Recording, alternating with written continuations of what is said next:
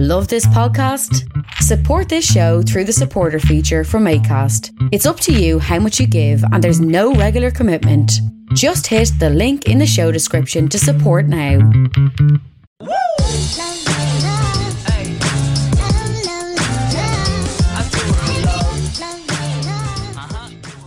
You're very welcome to another episode of the Scaling Your Business podcast. For this episode, delighted to be joined by Conor Sheridan, the founder and CEO of Nori, also the co-founder of Mad Egg. Conor, you're welcome to the show. Thanks, Rita. Great to be here. Yeah, delighted to have you, man. Typical fashion of the show is we spend the first couple of minutes getting to know the guests, then we jump into other areas. No different with you. You grew up in Castleknock, if I've done my research correct. I'm basing that off where you went to secondary school. What was life like growing up in Castleknock? Any favourite standout memories, hobbies you like to enjoy? Yeah, it was great. It's a great place to grow up. It was a lot smaller than it is now, I suppose. So it was kind of on a small road there. It was pretty tight-knit. Everybody was kind of the same age growing up. It was the height of the Chicago Bulls fever. So everybody was running around basketballs on the side of the street with their basketball jerseys and whatnot. So, I know, it was cool. Very cool. Still very close to a lot of people who grew up there with. Very cool. Yeah, very, very close to Phoenix Park as well, which is a beautiful place to go for a walk. Yeah. Strangely enough, where I live out in Ratoath, and when my parents moved out here, there was no shops, so they had to go to Super Queen in Castleknock, which was the nearest shop. So, been many times. When you were younger, I'm curious to know, you mentioned Chicago Bulls, but was being a professional sports player something you wanted to be, or did you have your sights set on something else? I guess the real question is, what did you want to be when you grew up? Yeah, I wasn't in any kind of nick or height to be a professional sports player, so that wasn't going to happen. Big into sports, though. Obviously played everything growing up, from basketball to rugby to football to cricket to anything, right? Anything to get my hands on. What did I want to be growing up? I don't know, really. I wanted to be a lot of different things as a kid. I wanted to be from a journalist to originally to be a lawyer to want to start my own businesses, to do different things. I used to be quite sporadic, or a little bit like ADHD, if you want to put it that way, in terms of what I want to do. Just chase things for a little bit, not do it, chase other things. Mm-hmm. So yeah. I wasn't too sure. What had you choose economics? Because I know you did that in DCU, and then you went on to do a master's over in London as well. Yeah. Just something that really kind of interested me and resonated with me when I was doing it in secondary school. I found it quite like explainable, right? It could explain if when you're working on theory, or particularly the microeconomics that was quite quantitative, was just something I found easier. I had an interest in finance as well. So like, I think I grew up in Ireland in what was the Celtic Tiger, right? So for all the negatives, you would have seen all the kind of press clippings or all the stories of people who worked in finance or corporate finance or stuff like that. So it was just something that I was like, look, this seems to be a good career path, because I think growing up it was like very much your parents, like it's the same now, with parents' job was get the degree, get into something solid. If it was accounting, if it was finance, if it was consulting, or whatever you could get into. And it was the most attractive of like the kind of things that were in my eye line, because I suppose when I was going into college, entrepreneurship wasn't even a conversation, right? It was do well, make sure you get into one of these lanes and you're set for life type situation. So it was the one that kind of was the most attractive for me to lean towards at an early age. Gotcha. Talking about early age, a question I like to ask guests is around impact and influence. What I mean by that is, people can usually point to a small handful of people, close friends, family members, teachers, who had a massive impact on them in their early years. I think teenage Conor, or even younger than that helped them shape the person they've become today. Does anyone spring to mind for you? Yeah, for sure. Definitely be my parents, right? I think my mom, on one side, been able to kind of maybe control my emotions, if you will. So she was like a psychologist. She was also like, she would have worked with some disadvantaged people and people who were born with learning difficulties. And I was a bit all over the place as a kid as well. So I'd get into a bit of trouble or just a bit messy, and actually teaching you how to just stay balanced, which I think has been really beneficial for me now. Like when you're bouncing between startup issues or trying to scale a business and going through the pressures of it, to be able to kind of center yourself is super important, and it's not always easy. And I always look back at her for that, right, and have a lot of gratitude for that. And then my dad, for sure, he was an entrepreneur as well himself, so that's kind of the first kind of taste I would have got for that. So he went out in 80s Ireland to set up his own business when interest rates were huge, inflation was huge, and not a big background of it, made a good success of it in his own right, and was inspirational for me. So he's definitely been what I lean to, right? If I have an issue, or if I have something that I haven't faced before and I want that kind of coach in the corner, he's definitely been the person that I would lean to. So both those people, for sure. Sweet. I'd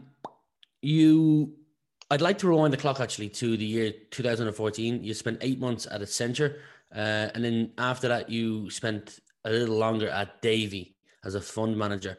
You can pick either of those two roles, but in Accenture, for the audience, you were focused on building out large-scale strategy roadmaps. A fund manager at Davy. Was there anything during your time, again, pick either one of those, that while you were at either one of those, you felt you did well, that you got right, and you took a lesson from, you learned? Yeah. I guess if I was to rephrase that, it would be, if you were to pick one of those two companies you worked at, is there any lessons learned you took from them that you were like, you were glad you got them before you decided to go by yourself? Yeah, for sure. Positives would have been from the investment side, definitely around a better proficiency with numbers in terms of understanding like IRR, like your return on investments. So like, if it's going to be return on time or return on capital, like being able to structure an investment opportunity, being able to structure a business opportunity before you do it, super beneficial, because like a lot of the time you'll probably be similar yourself, some cracking ideas in here, right, or on paper, and then when you start to put it down tactically and see, like, if I spend X number of years of my life doing this, what's the potential upside, or what could I do here? And it slowly falls away to not so interesting anymore, because the ROI isn't there. So definitely that. From the investment side. From the consulting side, yeah, I suppose it teaches you some good soft skills around dealing with people, right? Because you're constantly trying to deal with people in a difficult situation. If it's a big change, like if it's an M&A, or if it's a whole new strategy or a whole new roadmap, or a digital change, people are uncomfortable, they're on edge. So that kind of situation. So some good soft and hard skills from both. It also led me to realize that it wasn't for me as well, right? And that I really wanted to do something myself. So it was kind of from that point. And I do want to get into that, although I noticed a role on your LinkedIn page, FAT Concepts Group, which invests in early stage startups. The question I have is around blind spots. So there's these commonly known 13 blind spots that can hold back an otherwise healthy business. Things like not properly onboarding people, not creating a culture of accountability, not focusing on lead generation, hiring is a blind spot, failing to tie corporate goals to personal goals.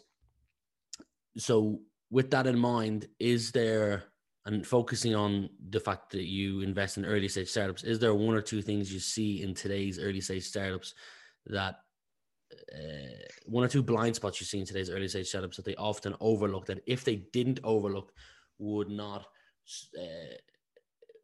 their growth would be 2, 3, 4, 5x what it is today? Yeah, for sure. Like, people I would speak to would be super early, so you're probably talking like pre-seed, so like very much like pre-commercialization, if you want to put it that way. Yeah, being able to clearly identify and communicate their value proposition is a difficult one. Why people should buy from them, go to them, why they're so much better, a 10x or an order of magnitude better than what's out there in the market, isn't so clear. And if someone, it's not easy, it seems easy, right? But it's not the easiest thing to put it into 10 words, right? Or something like that, to be able to clearly communicate it, is definitely one. Because if you can't do that to an investor, you can't do that to a potential customer either, right? Is one. And then, yeah, I think if you really want to validate the problem you're trying to solve quite early, I think people jump straight into a solution before they get really into the root of a problem. So they think that something is solving a problem that might not be as hair on fire as they think it is, right? Because there's so much competition in all the markets now, and so much competition for attention, whether you're doing a podcast, you're doing a business, you've got a SaaS product, you've got something else. You need to do something that is going to catch people's attention for a reason that we talked about ROI, for something like that, right? They need to get a benefit that's beyond what everyone else is doing. So those two things, I think, for me, for a really early stage, obviously it'd be different as you go up the growth chain, but I wouldn't be dealing with people like that. Today, you're the CEO and founder of Nori. I hope I pronounced that right. But rather than me attempt the 30 or 60-second commercial, you'll do a better job because you're the CEO. So the mic is yours, Connor. Yeah, so Nori is the first truly intelligent operating system for restaurants. So what I mean by truly intelligent, what I mean by operating system in a practical sense is we've built a full restaurant management product that helps businesses manage their whole workforce, HR, all the way down through payroll, and then from like a product management, so inventory, ordering, stock management, and accounts payable. And why it's intelligent, it's the whole platform is built on top of our own proprietary artificial intelligence engine. So what that means is we plug into a business, we learn about everything that's going on in the business, and we're then able to say, hey, we know what's going to happen from a demand point of view. We're able to create schedules with you or for you. We're able to create your orders, send them to your vendors. We're able to create prep lists for chefs. We're able to automate with computer vision all of your stock counting. So basically, just making sure that decisions are consistent on a performance point of view and saving people bucket loads of time. So things that would take a bunch of different managers in a restaurant or in multiple restaurants, 20 to 30 hours a week, can be done in minutes. And the decisions on these two areas, which mostly impact businesses' profitability, are always going to be data focused, data centric, and on point, right? So I don't know if you've ever worked in a restaurant setting, it can be like the minute you walk in the front door, it can feel like getting punched in the face, right? Because there's so much stuff going on. There's like issues, obviously you're customer facing all the time. There's just a bunch of different things. So we're just trying to create something that can help people just get through the day a lot more cleanly and just perform a lot more consistently. And to help me with my next question, so the audience understand Mad Egg. What's Mad Egg? Mad Egg is a free range chicken, a fried chicken concept that we set up in 2018, Dublin. So it's a fast casual restaurant. So the idea is it's like taking farm to fork chicken or fried chicken in a pretty low price point setting. So when we set it up, I think we were one of the first guys to do it. So I think there's a bunch of other fried chicken sandwich chains or restaurants that people would know now. But the idea was, just bring really quality protein or cut of meat, do it in a pretty slick process. So we took like the kind of Nashville style or Tennessee style over in the southern states of the US, around like how they tea brine and for like 36, 48 hours, and then just kind of amalgamated that with some really good local produce. We partnered with a bunch of bakers, a bunch of farmers and things like that, just to try and deliver tasty and a cool product at like a good price point. So everything's sub €10. I can vouch for it. I've been once or twice, and I'm a big fan. And it's a strange relationship Irish people have with fried chicken for some reason. I don't know why, but I'm going to make an assumption here, and please correct me if I'm wrong, that the idea of Nori came into your head from having run and set up Mad Egg. Mad Egg in the hospitality setting that it's in is a complete, 180-degree turn from your role in sales or as a fund manager. Was it an idea in your head that you just wanted to scratch? Like, what got you into that hospitality industry? Yeah, it's a good question. I always had a huge interest in it and worked in it growing up. And it was a space, I think, like when I was working in those other jobs or in fund management and investments, I was looking at my exit avenues, looking at what I could do with my budget, what I could do with my skill set, what I could do quickly because I wanted to leave. It ended up being about a year of kind of idea generation. I landed on that space. So something I come across in terms of a restaurant concept across the States, across some other countries, and I thought it was done really well. I thought it was done quite poorly in Ireland. I thought like chicken's obviously the most sold protein, huge demand for it, but most of the places in afterthought it's not great. So that was the early foray, and then there was the trouble of I've never opened a restaurant before, so what the hell do I do now, right? So that was most of the time in terms of trying to meet, upskill and learn. So I would have met like 50 to 60 different operators around Dublin City, learn from them what they did well, what they didn't do well. Also try and see if any of them wanted to partner up. Eventually partnered up with my co-founder, Stephen, who had a bunch of other restaurants in the city, and we kind of went after from that point. So we, I think like the idea for me at the time was this is attainable, it's achievable. It's like, when I looked at, I had some other ideas, like I think it was an early version of like Buy Me, or Gorillas, or these type of guys, or Get Here over in London in terms of the quick grocery. This is in 2016, 17, some stuff around like housing platforms and things like that. But it just felt like it wasn't attainable at the time. Number one, for capital, but number two, because I couldn't really build it myself, right, in terms of like the tech side of the product. So this felt like something that was a little bit more tangible, which is why I went that route. And I felt like it was, if done well, it could be a good cash flow generating business to then try and go after something else as well. So shout out to Devin Hughes from Buy Me, great guy. Yeah. I have founders and CEOs on from a variety of different industries on this podcast, but a topic that comes up usually is around retention, because trying to compete with the big guys is not easy. But I'd like to go back a further step in that kind of sequence. Not retention, it's actually finding the talent or finding the right people. You wrote a blog on 5 ways, and I'm reading my screen if you see my eyes go to the right, on 5 ways to become the employer of choice. The 5 are: be mission driven, create a clear path for career progression, offer a market leading compensation package, champion your champions, and don't overcomplicate it. In your own words, can you summarize what you mean when you say champion your champions?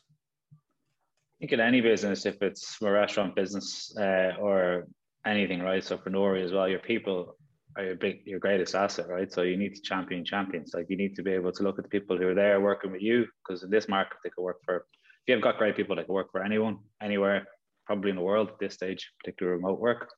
And they're there helping you or helping the business achieve its mission, right? So you need to put them front and center and show them recognition and gratitude, and particularly the people who are there day in, day out. So I think that's what you mean from it. And I'll leave a link to that blog, your LinkedIn, and both company Nori and Mad Egg's websites below, whether you're listening or watching to this. Growth. You're obviously focusing growth over the next. Yeah. Well, I want to focus on the next, let's say, 12 to 18 months. I noticed a recent partnership with Square. So the question is, what are some of the things you're focused on to achieve growth over the next 12 to 18 months? One, the partnership. Is there an element of upselling within current accounts you're involved in, prospecting into net new accounts, expanding into new markets? Just give me a brief overview of how you plan to achieve continued growth.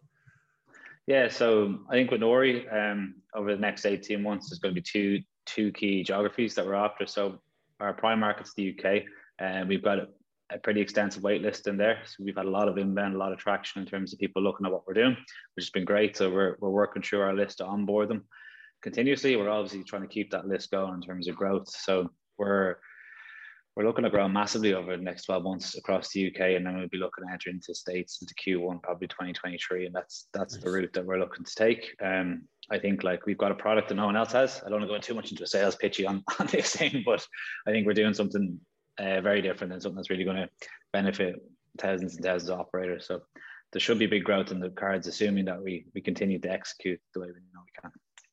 Awesome. Well, I wish you continued success with that. A question I ask sometimes guests is around one tool they can't live without. I'm guessing your answer is going to be Nori. It has to be, yeah. Right? Yeah, absolutely. Hiring. I noticed both on Mad Egg and Nori, you announced roles over the last number of weeks or months, developers on the Nori side and a GM. You announced a new hire, an operations director or manager as well.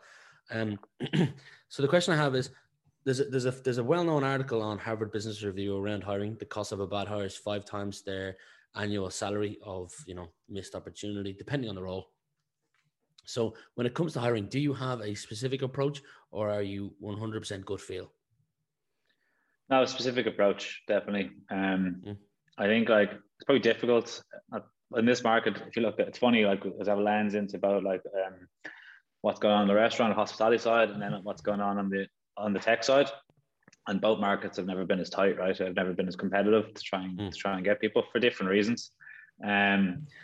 But I think like your process is so important. So we take a pretty structured approach to it. So if it's going to be a view on how we assess if somebody, say like if we just take Nori's interview process or hiring process, so it'd be like a 3-stage process, for example, always the same. So we'd have a view on everyone on the team is pretty aligned with our mission and our values and what we're trying to do and the type of people that we are, the principles of how we work. And we try to assess that initially from more of a qualitative conversation, right? To see if someone's a good fit, obviously get an understanding of their background, how they've worked. When you're working in a team that's very fast paced, and you're building and shipping a lot. We're shipping product every day. Something goes out, something new. So it's quite fast paced, just to see if that fit's going to be there from their personality, but how they like to work. And then like there's a bit of an assessment in terms of can they fit into the type of work we're doing. So it's quite a technical assessment if someone's going to do that, right? From our side to them, but then to flip the coin to them, to allow them to assess us, right? They need to go through and question what we're trying to do, our opportunities. So it's quite structured for us, and then they have a chance to do a round robin with anyone they want in the company to understand if we are who we say we are, if the culture is what we say it is, if the opportunities are what we say it is, just so the fit's right all around. That's become more difficult to try and do in about a 10-day period now, because everyone's got a million offers, right? So it's tough to stay as process driven as that, but I think it's important, because as you just said, if you're just taking on people that aren't the right fit, it's not good for anyone. It's not good for the prospective candidate, and it's not good for the company. Agreed. 2 final questions for you, Conor. Is there a skill that you can identify that you weren't so great at in your early days? You can go back as far as your tech sales role, but you knew was crucial to improve on if you were going to succeed as a leader. Communication would be one, right? And being able to clearly communicate, and not being nervous to communicate. Sometimes the difficult conversations are avoided because they're difficult, right? And nobody likes to have an awkward conversation, right? I think something like that I've got a bit better at, just to be a bit more transparent on that side. And probably persistence, right? I think there's a lot of things I look back on my previous roles that I gave up quite easily, and things or didn't do as well as I could have, which I don't think you just don't have an option to do that when you're in a CEO role. Final question for you. If you were the decision maker to add a mandatory subject to the secondary school curriculum, what would it be and why? Personal finance management, 100%. I've said this a bunch of times. I just think like it's all well and good to know corporate accounting and management accounting and things like that, but you need to be able to run a personal balance sheet, a personal profit and loss, and understand where you can put your money when you're in college. If you're earning a part-time job, you should be, if you're setting up pensions, if you're setting up in passive investment funds, just to show people the benefit of 5-10% of their income every year over 30-40 years will make them a millionaire, right? And then everybody's retiring a lot happier and a lot safer, right? So definitely that. Interesting. Conor, it's been a pleasure spending the last 30 minutes with you, getting to know you. I'll leave links to the article we referenced earlier on, both company websites and your LinkedIn page if anyone wants to connect with you. But for today, thanks for being my guest, and I wish you continued success and hope you break North America. Likewise, dude. Keep going with the podcast. Great stuff. If young Metro don't trust you, I'm gonna shoot. Beautiful morning, you're the sun of my morning, baby.